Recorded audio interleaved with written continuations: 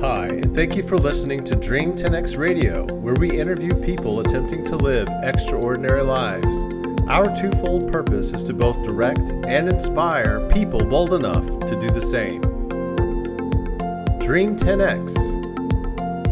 Face your fears and make your life count.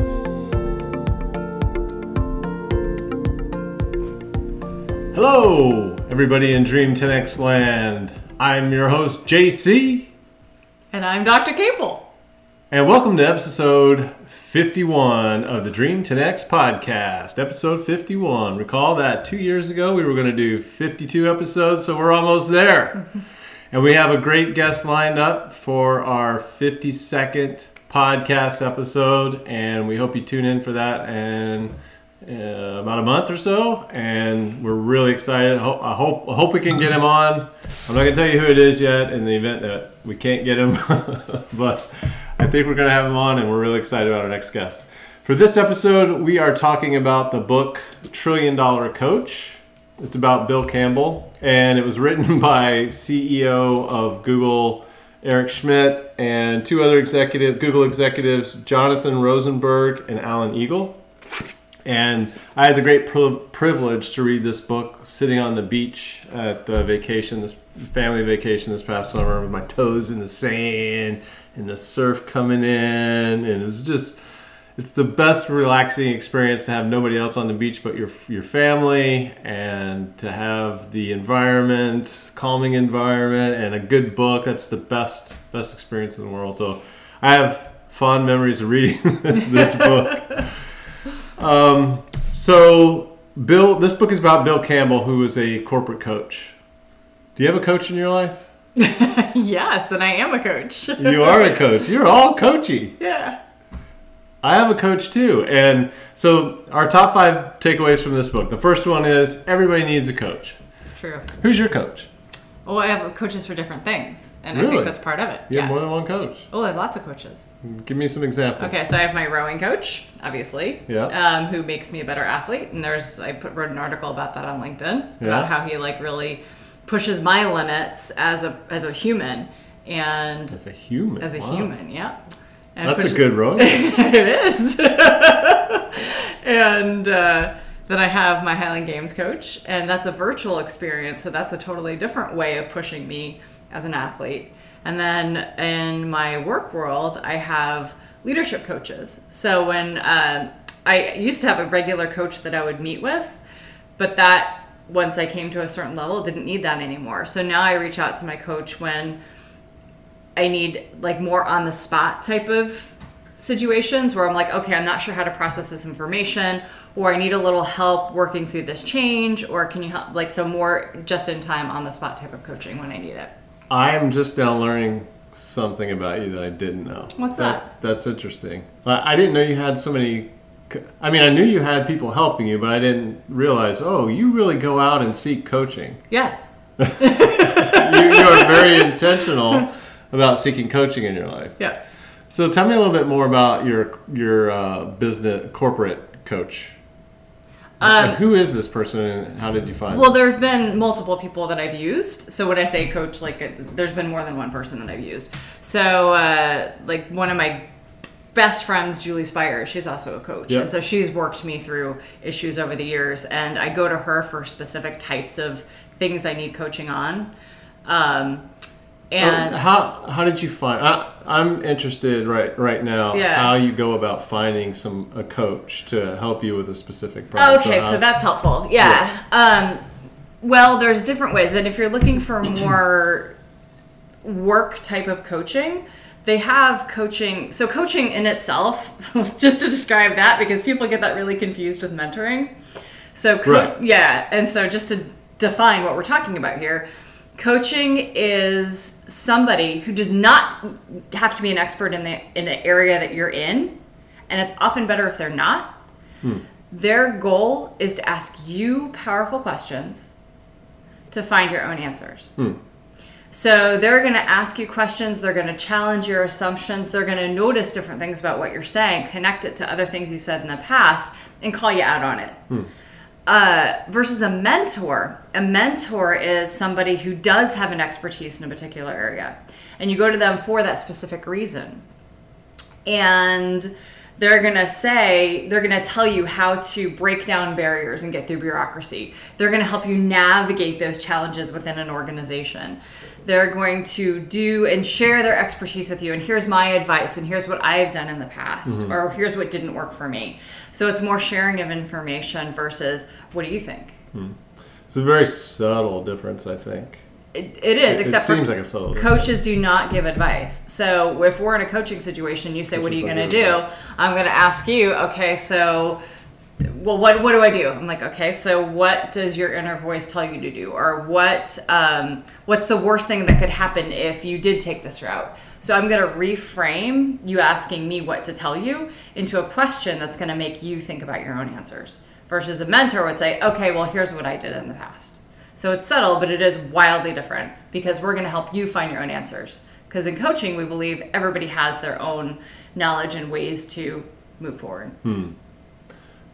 I feel like Coach Campbell did provide advice to the companies he advised. Maybe I'm wrong there, but... So, and oftentimes you go both ways. Like you can flip back and forth. But if you're seeking true coaching, then it's going to be more of this experience. Okay, and so finding professional coach for yourself, how do you go about that? Oh, there's lots of how did you find Julie Spires to help? Yeah, so I was fortunate that Julie Spires was my boss for a while, and she was a coach, and so she, as a supervisor, That's going to be interesting having your boss as a coach. Oh, it's awesome.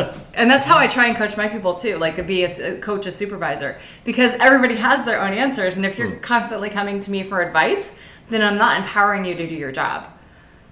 And so it's really important to help people say, all right, find your own answers. I'm here to support you and really help you flourish versus coming to me because I don't have all the answers.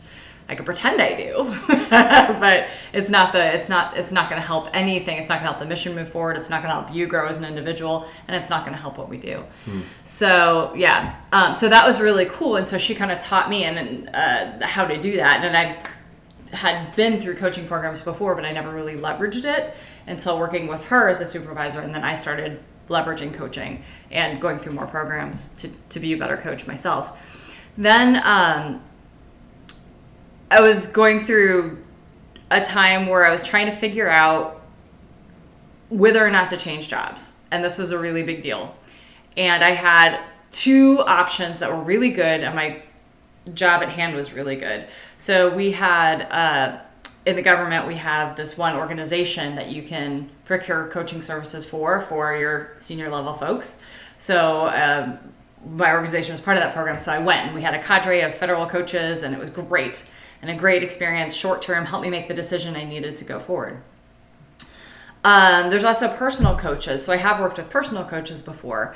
And for there, you can look at recommendations. If you have other people that have had coaching, then you can ask them, like, what did you think? Different coaches have different expertises. Like some are really good at life coaching and helping you achieve all of your balance goals. Others are really focusing on your leadership and how you can evolve as a leader. So finding that coach with that area of their interest as well as your interest. And also, if for some reason you do not like your coach, you do not have to stay with them. And that's like a big thing that we struggle with. It's like, okay, so, I paid for these services and I'm really not getting the best experience. You need to tell the coach that because then the coach is going to change what they're doing and how they're doing it to meet your needs. Or part ways. Exactly. Or say, what, let's just give you your money back. Let's go away. Yeah. And so it's really important to get the best experience out of that coaching, to have that two-way communication. Yeah, I don't know if this was helpful at all. Yeah. Okay. Yeah, very helpful. And like I said, I'm just, mentor has been my thing for a long time. But coach is, reading about Bill Campbell and how he was called a $1 trillion coach because of the impact that he had on Silicon Valley. $1 trillion coach. That's amazing. Coaches are important. So I'm reflecting on coaches and the importance in your life, and I have a rowing coach as well as you. My rowing coach is a sculling coach, there's a sweep coach, and my rowing coach is of great value to me, and because he can see what I'm doing when I can't. And he can comment on, when I'm so I'm a sculler, and he's my sculling coach, and he goes out on the water with us every morning, and he observes our strokes and how we're rowing and how we're performing, and having that what do you call a third party observation, a point of view of what you're doing, and being able to receive feedback on that from somebody else is highly valuable. Your blind spots. Maybe we're slouching and, not getting our oar in the water fast enough at the catch and things like that. And so that feedback from the coach is extremely valuable in helping us to improve our skill as rowers.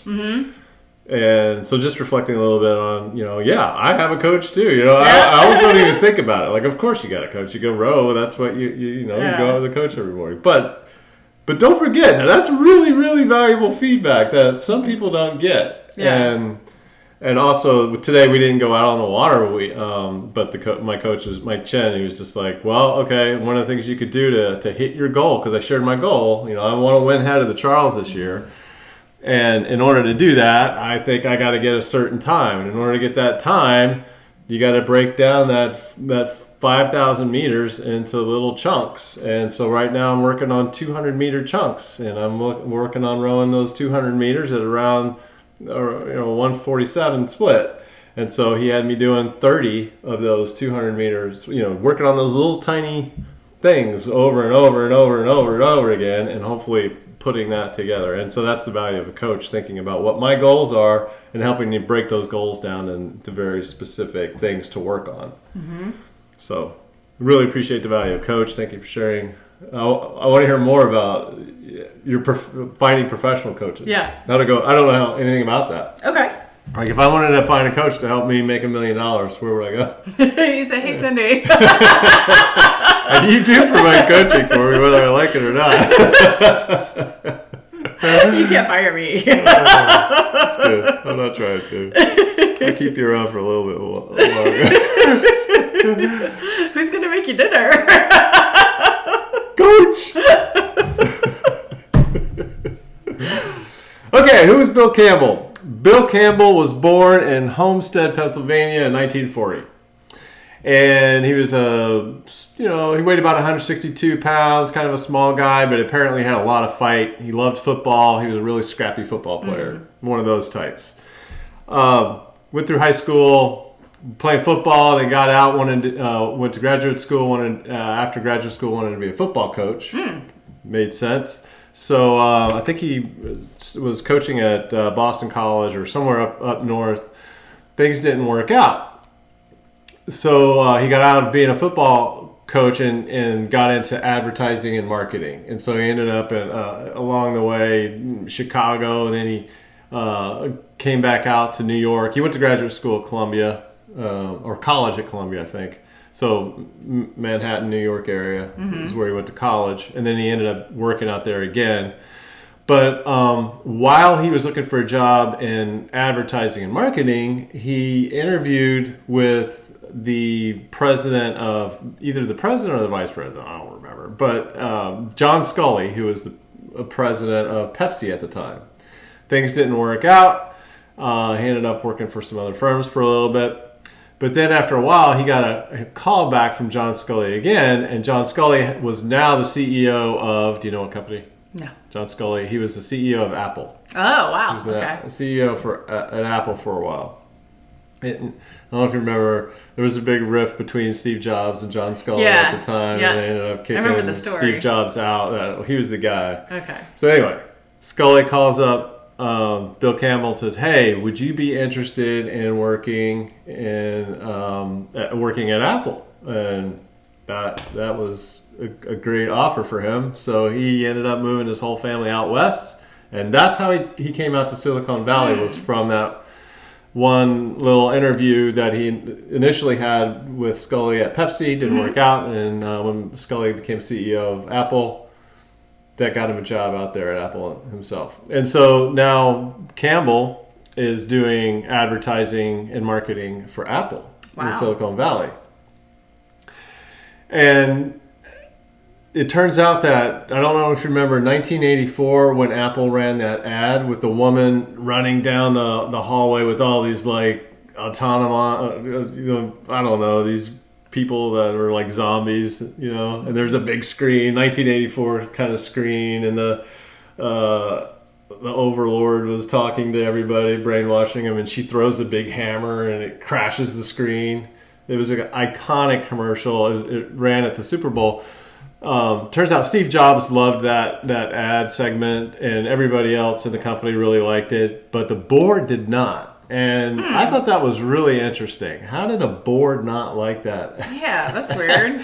And so they wanted Bill Campbell and his team to find somebody else to sell their Super Bowl spot to, because they didn't want them to run that ad. They didn't think it was a very good ad. And so they went and they shopped around and they found somebody to sell their Super Bowl ad to. But Bill Campbell he had a nickname, Ballsy, and he had it for a reason. And Bill Campbell really liked that ad. He thought it was good for the company. And so instead of selling the ad to somebody, that Super Bowl ad to somebody else, like the board wanted him to, he said, let's go ahead and run it. And he ran it. And it was a brilliant move on Apple's part. Everybody loved that ad. Consumers loved that ad. It really helped push, I forget, I think it was the Macintosh is what the computer model was at the time that they were selling.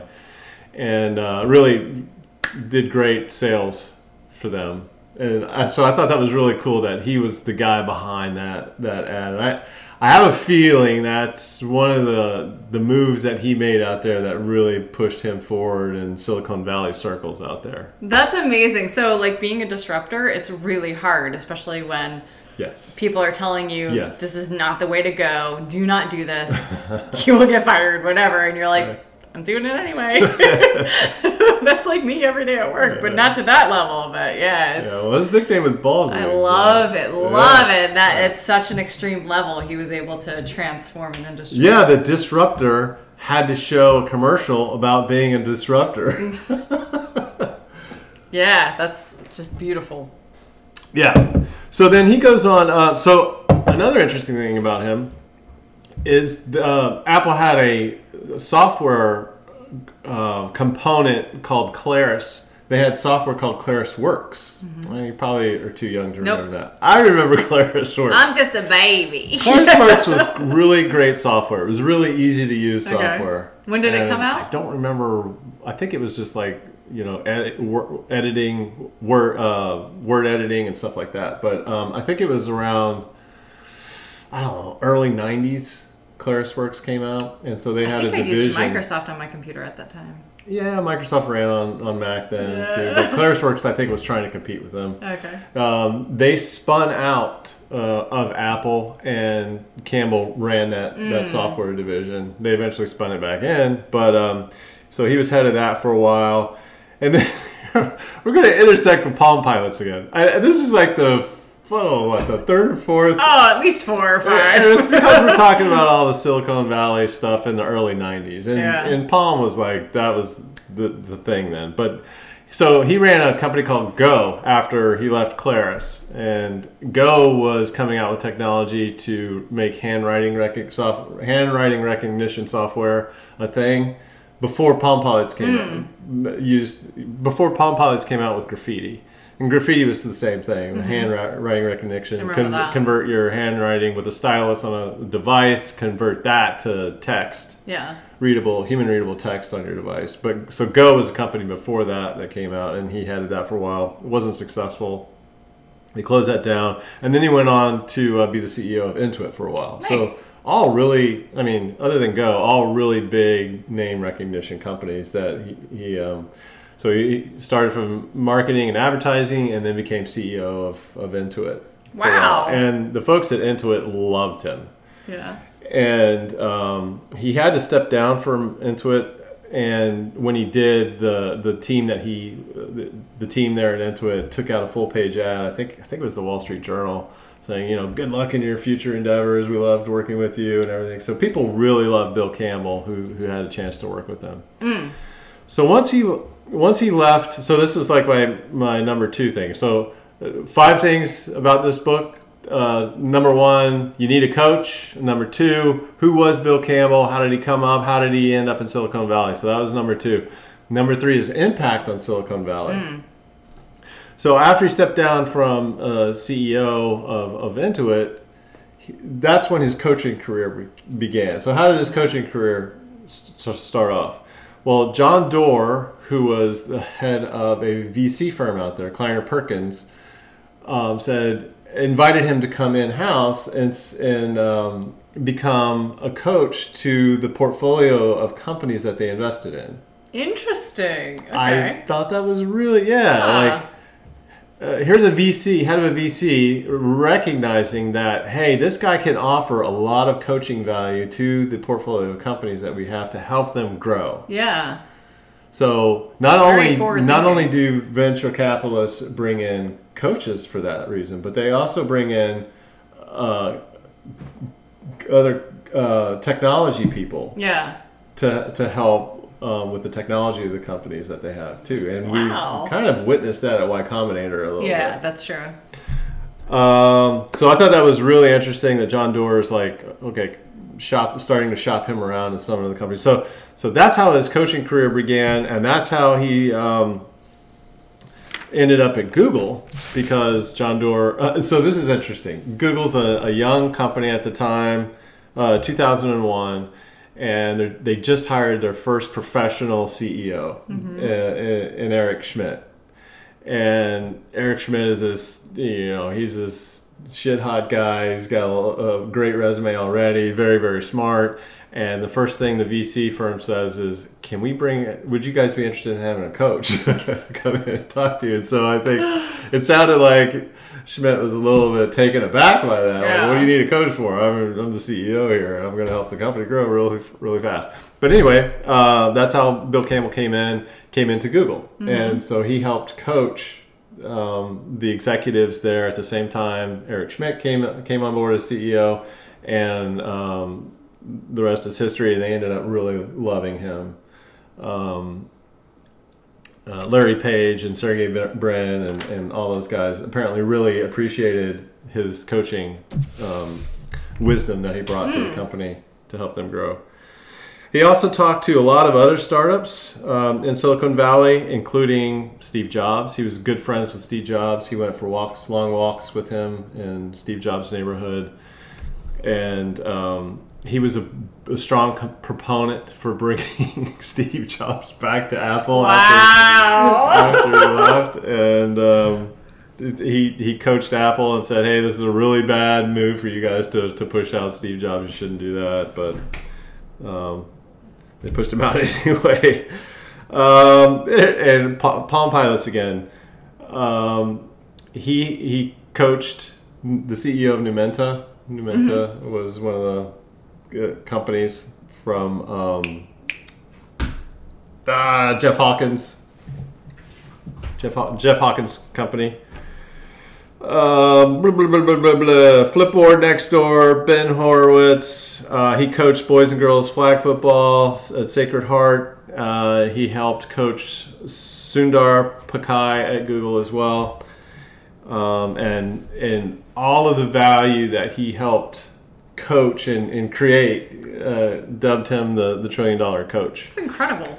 And so this book was written by the CEO of Google at the time, Eric Schmidt. Yeah. And so those two kind of helped grow Google at the same time.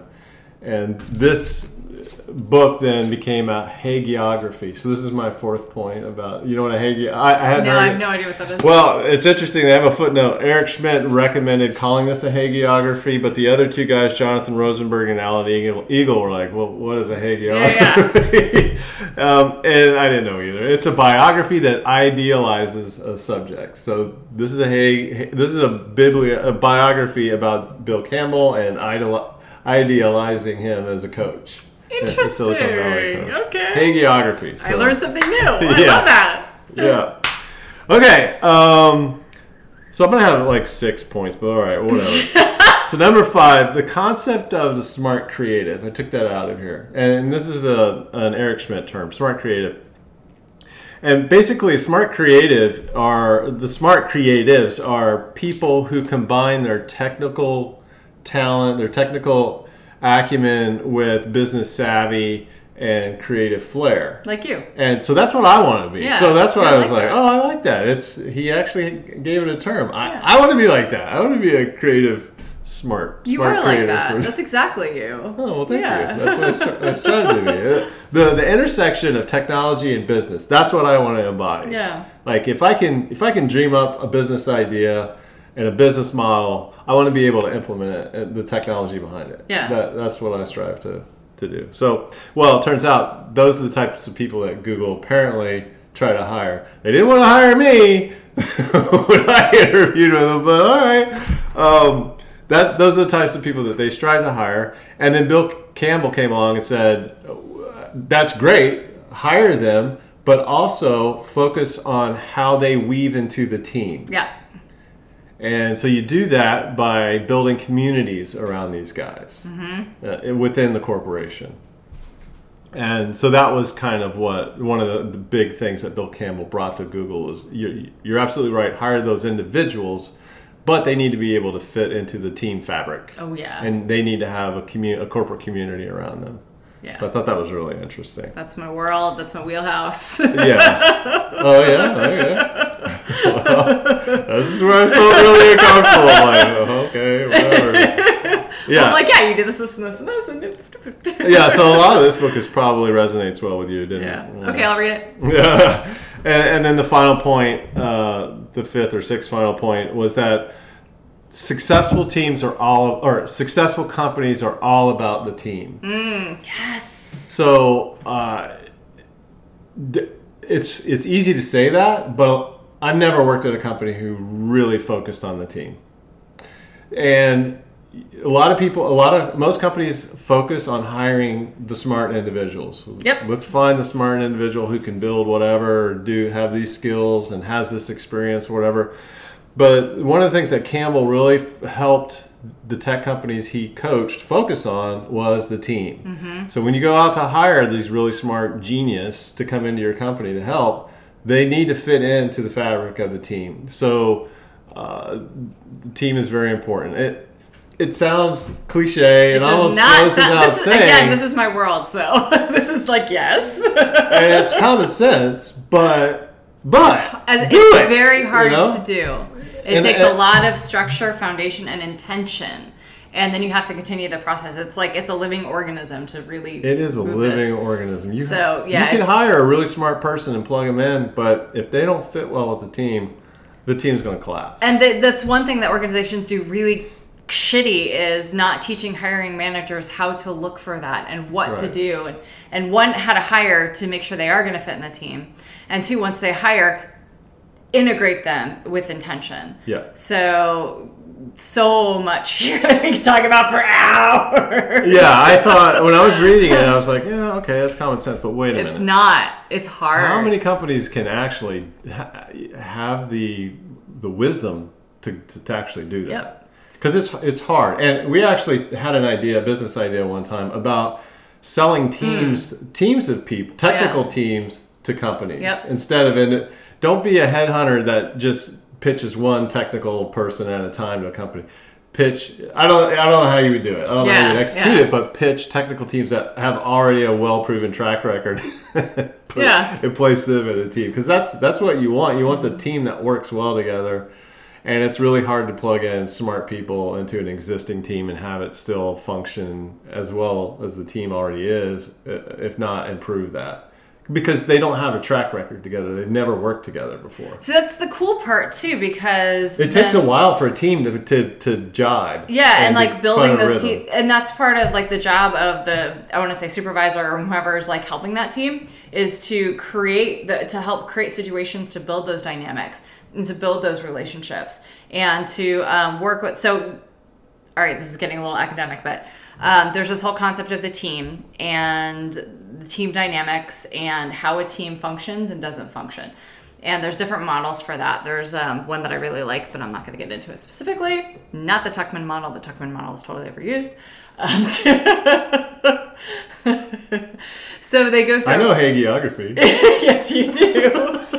But so there's like when a new person comes in, it changes the whole dynamic and they have to get to know each other. So you have to like with intention help that person integrate. And as the team changes, each individual changes.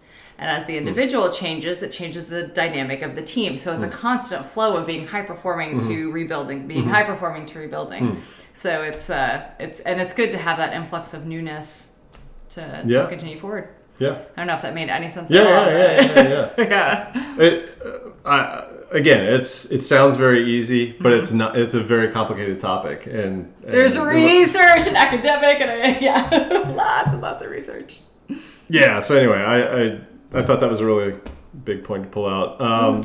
Sounded like a great guy. I wish I could have had him as a coach, Bill Campbell. He died of cancer, I think, in 2016, something like that.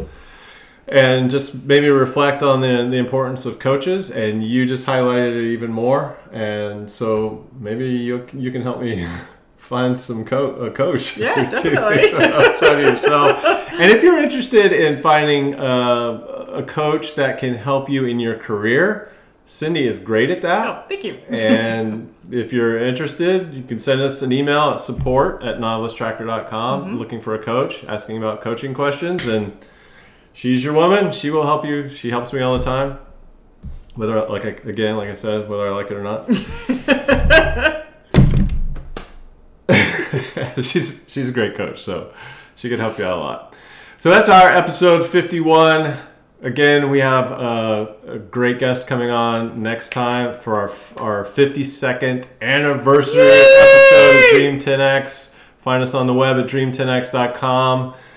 And we are now on Amazon, we're now on Apple, we're on Android, and we're on Alexa. Dream 10X, baby.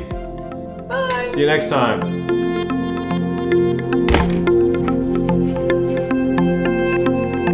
How do I stop this again? I can't find it, but I can't even say it.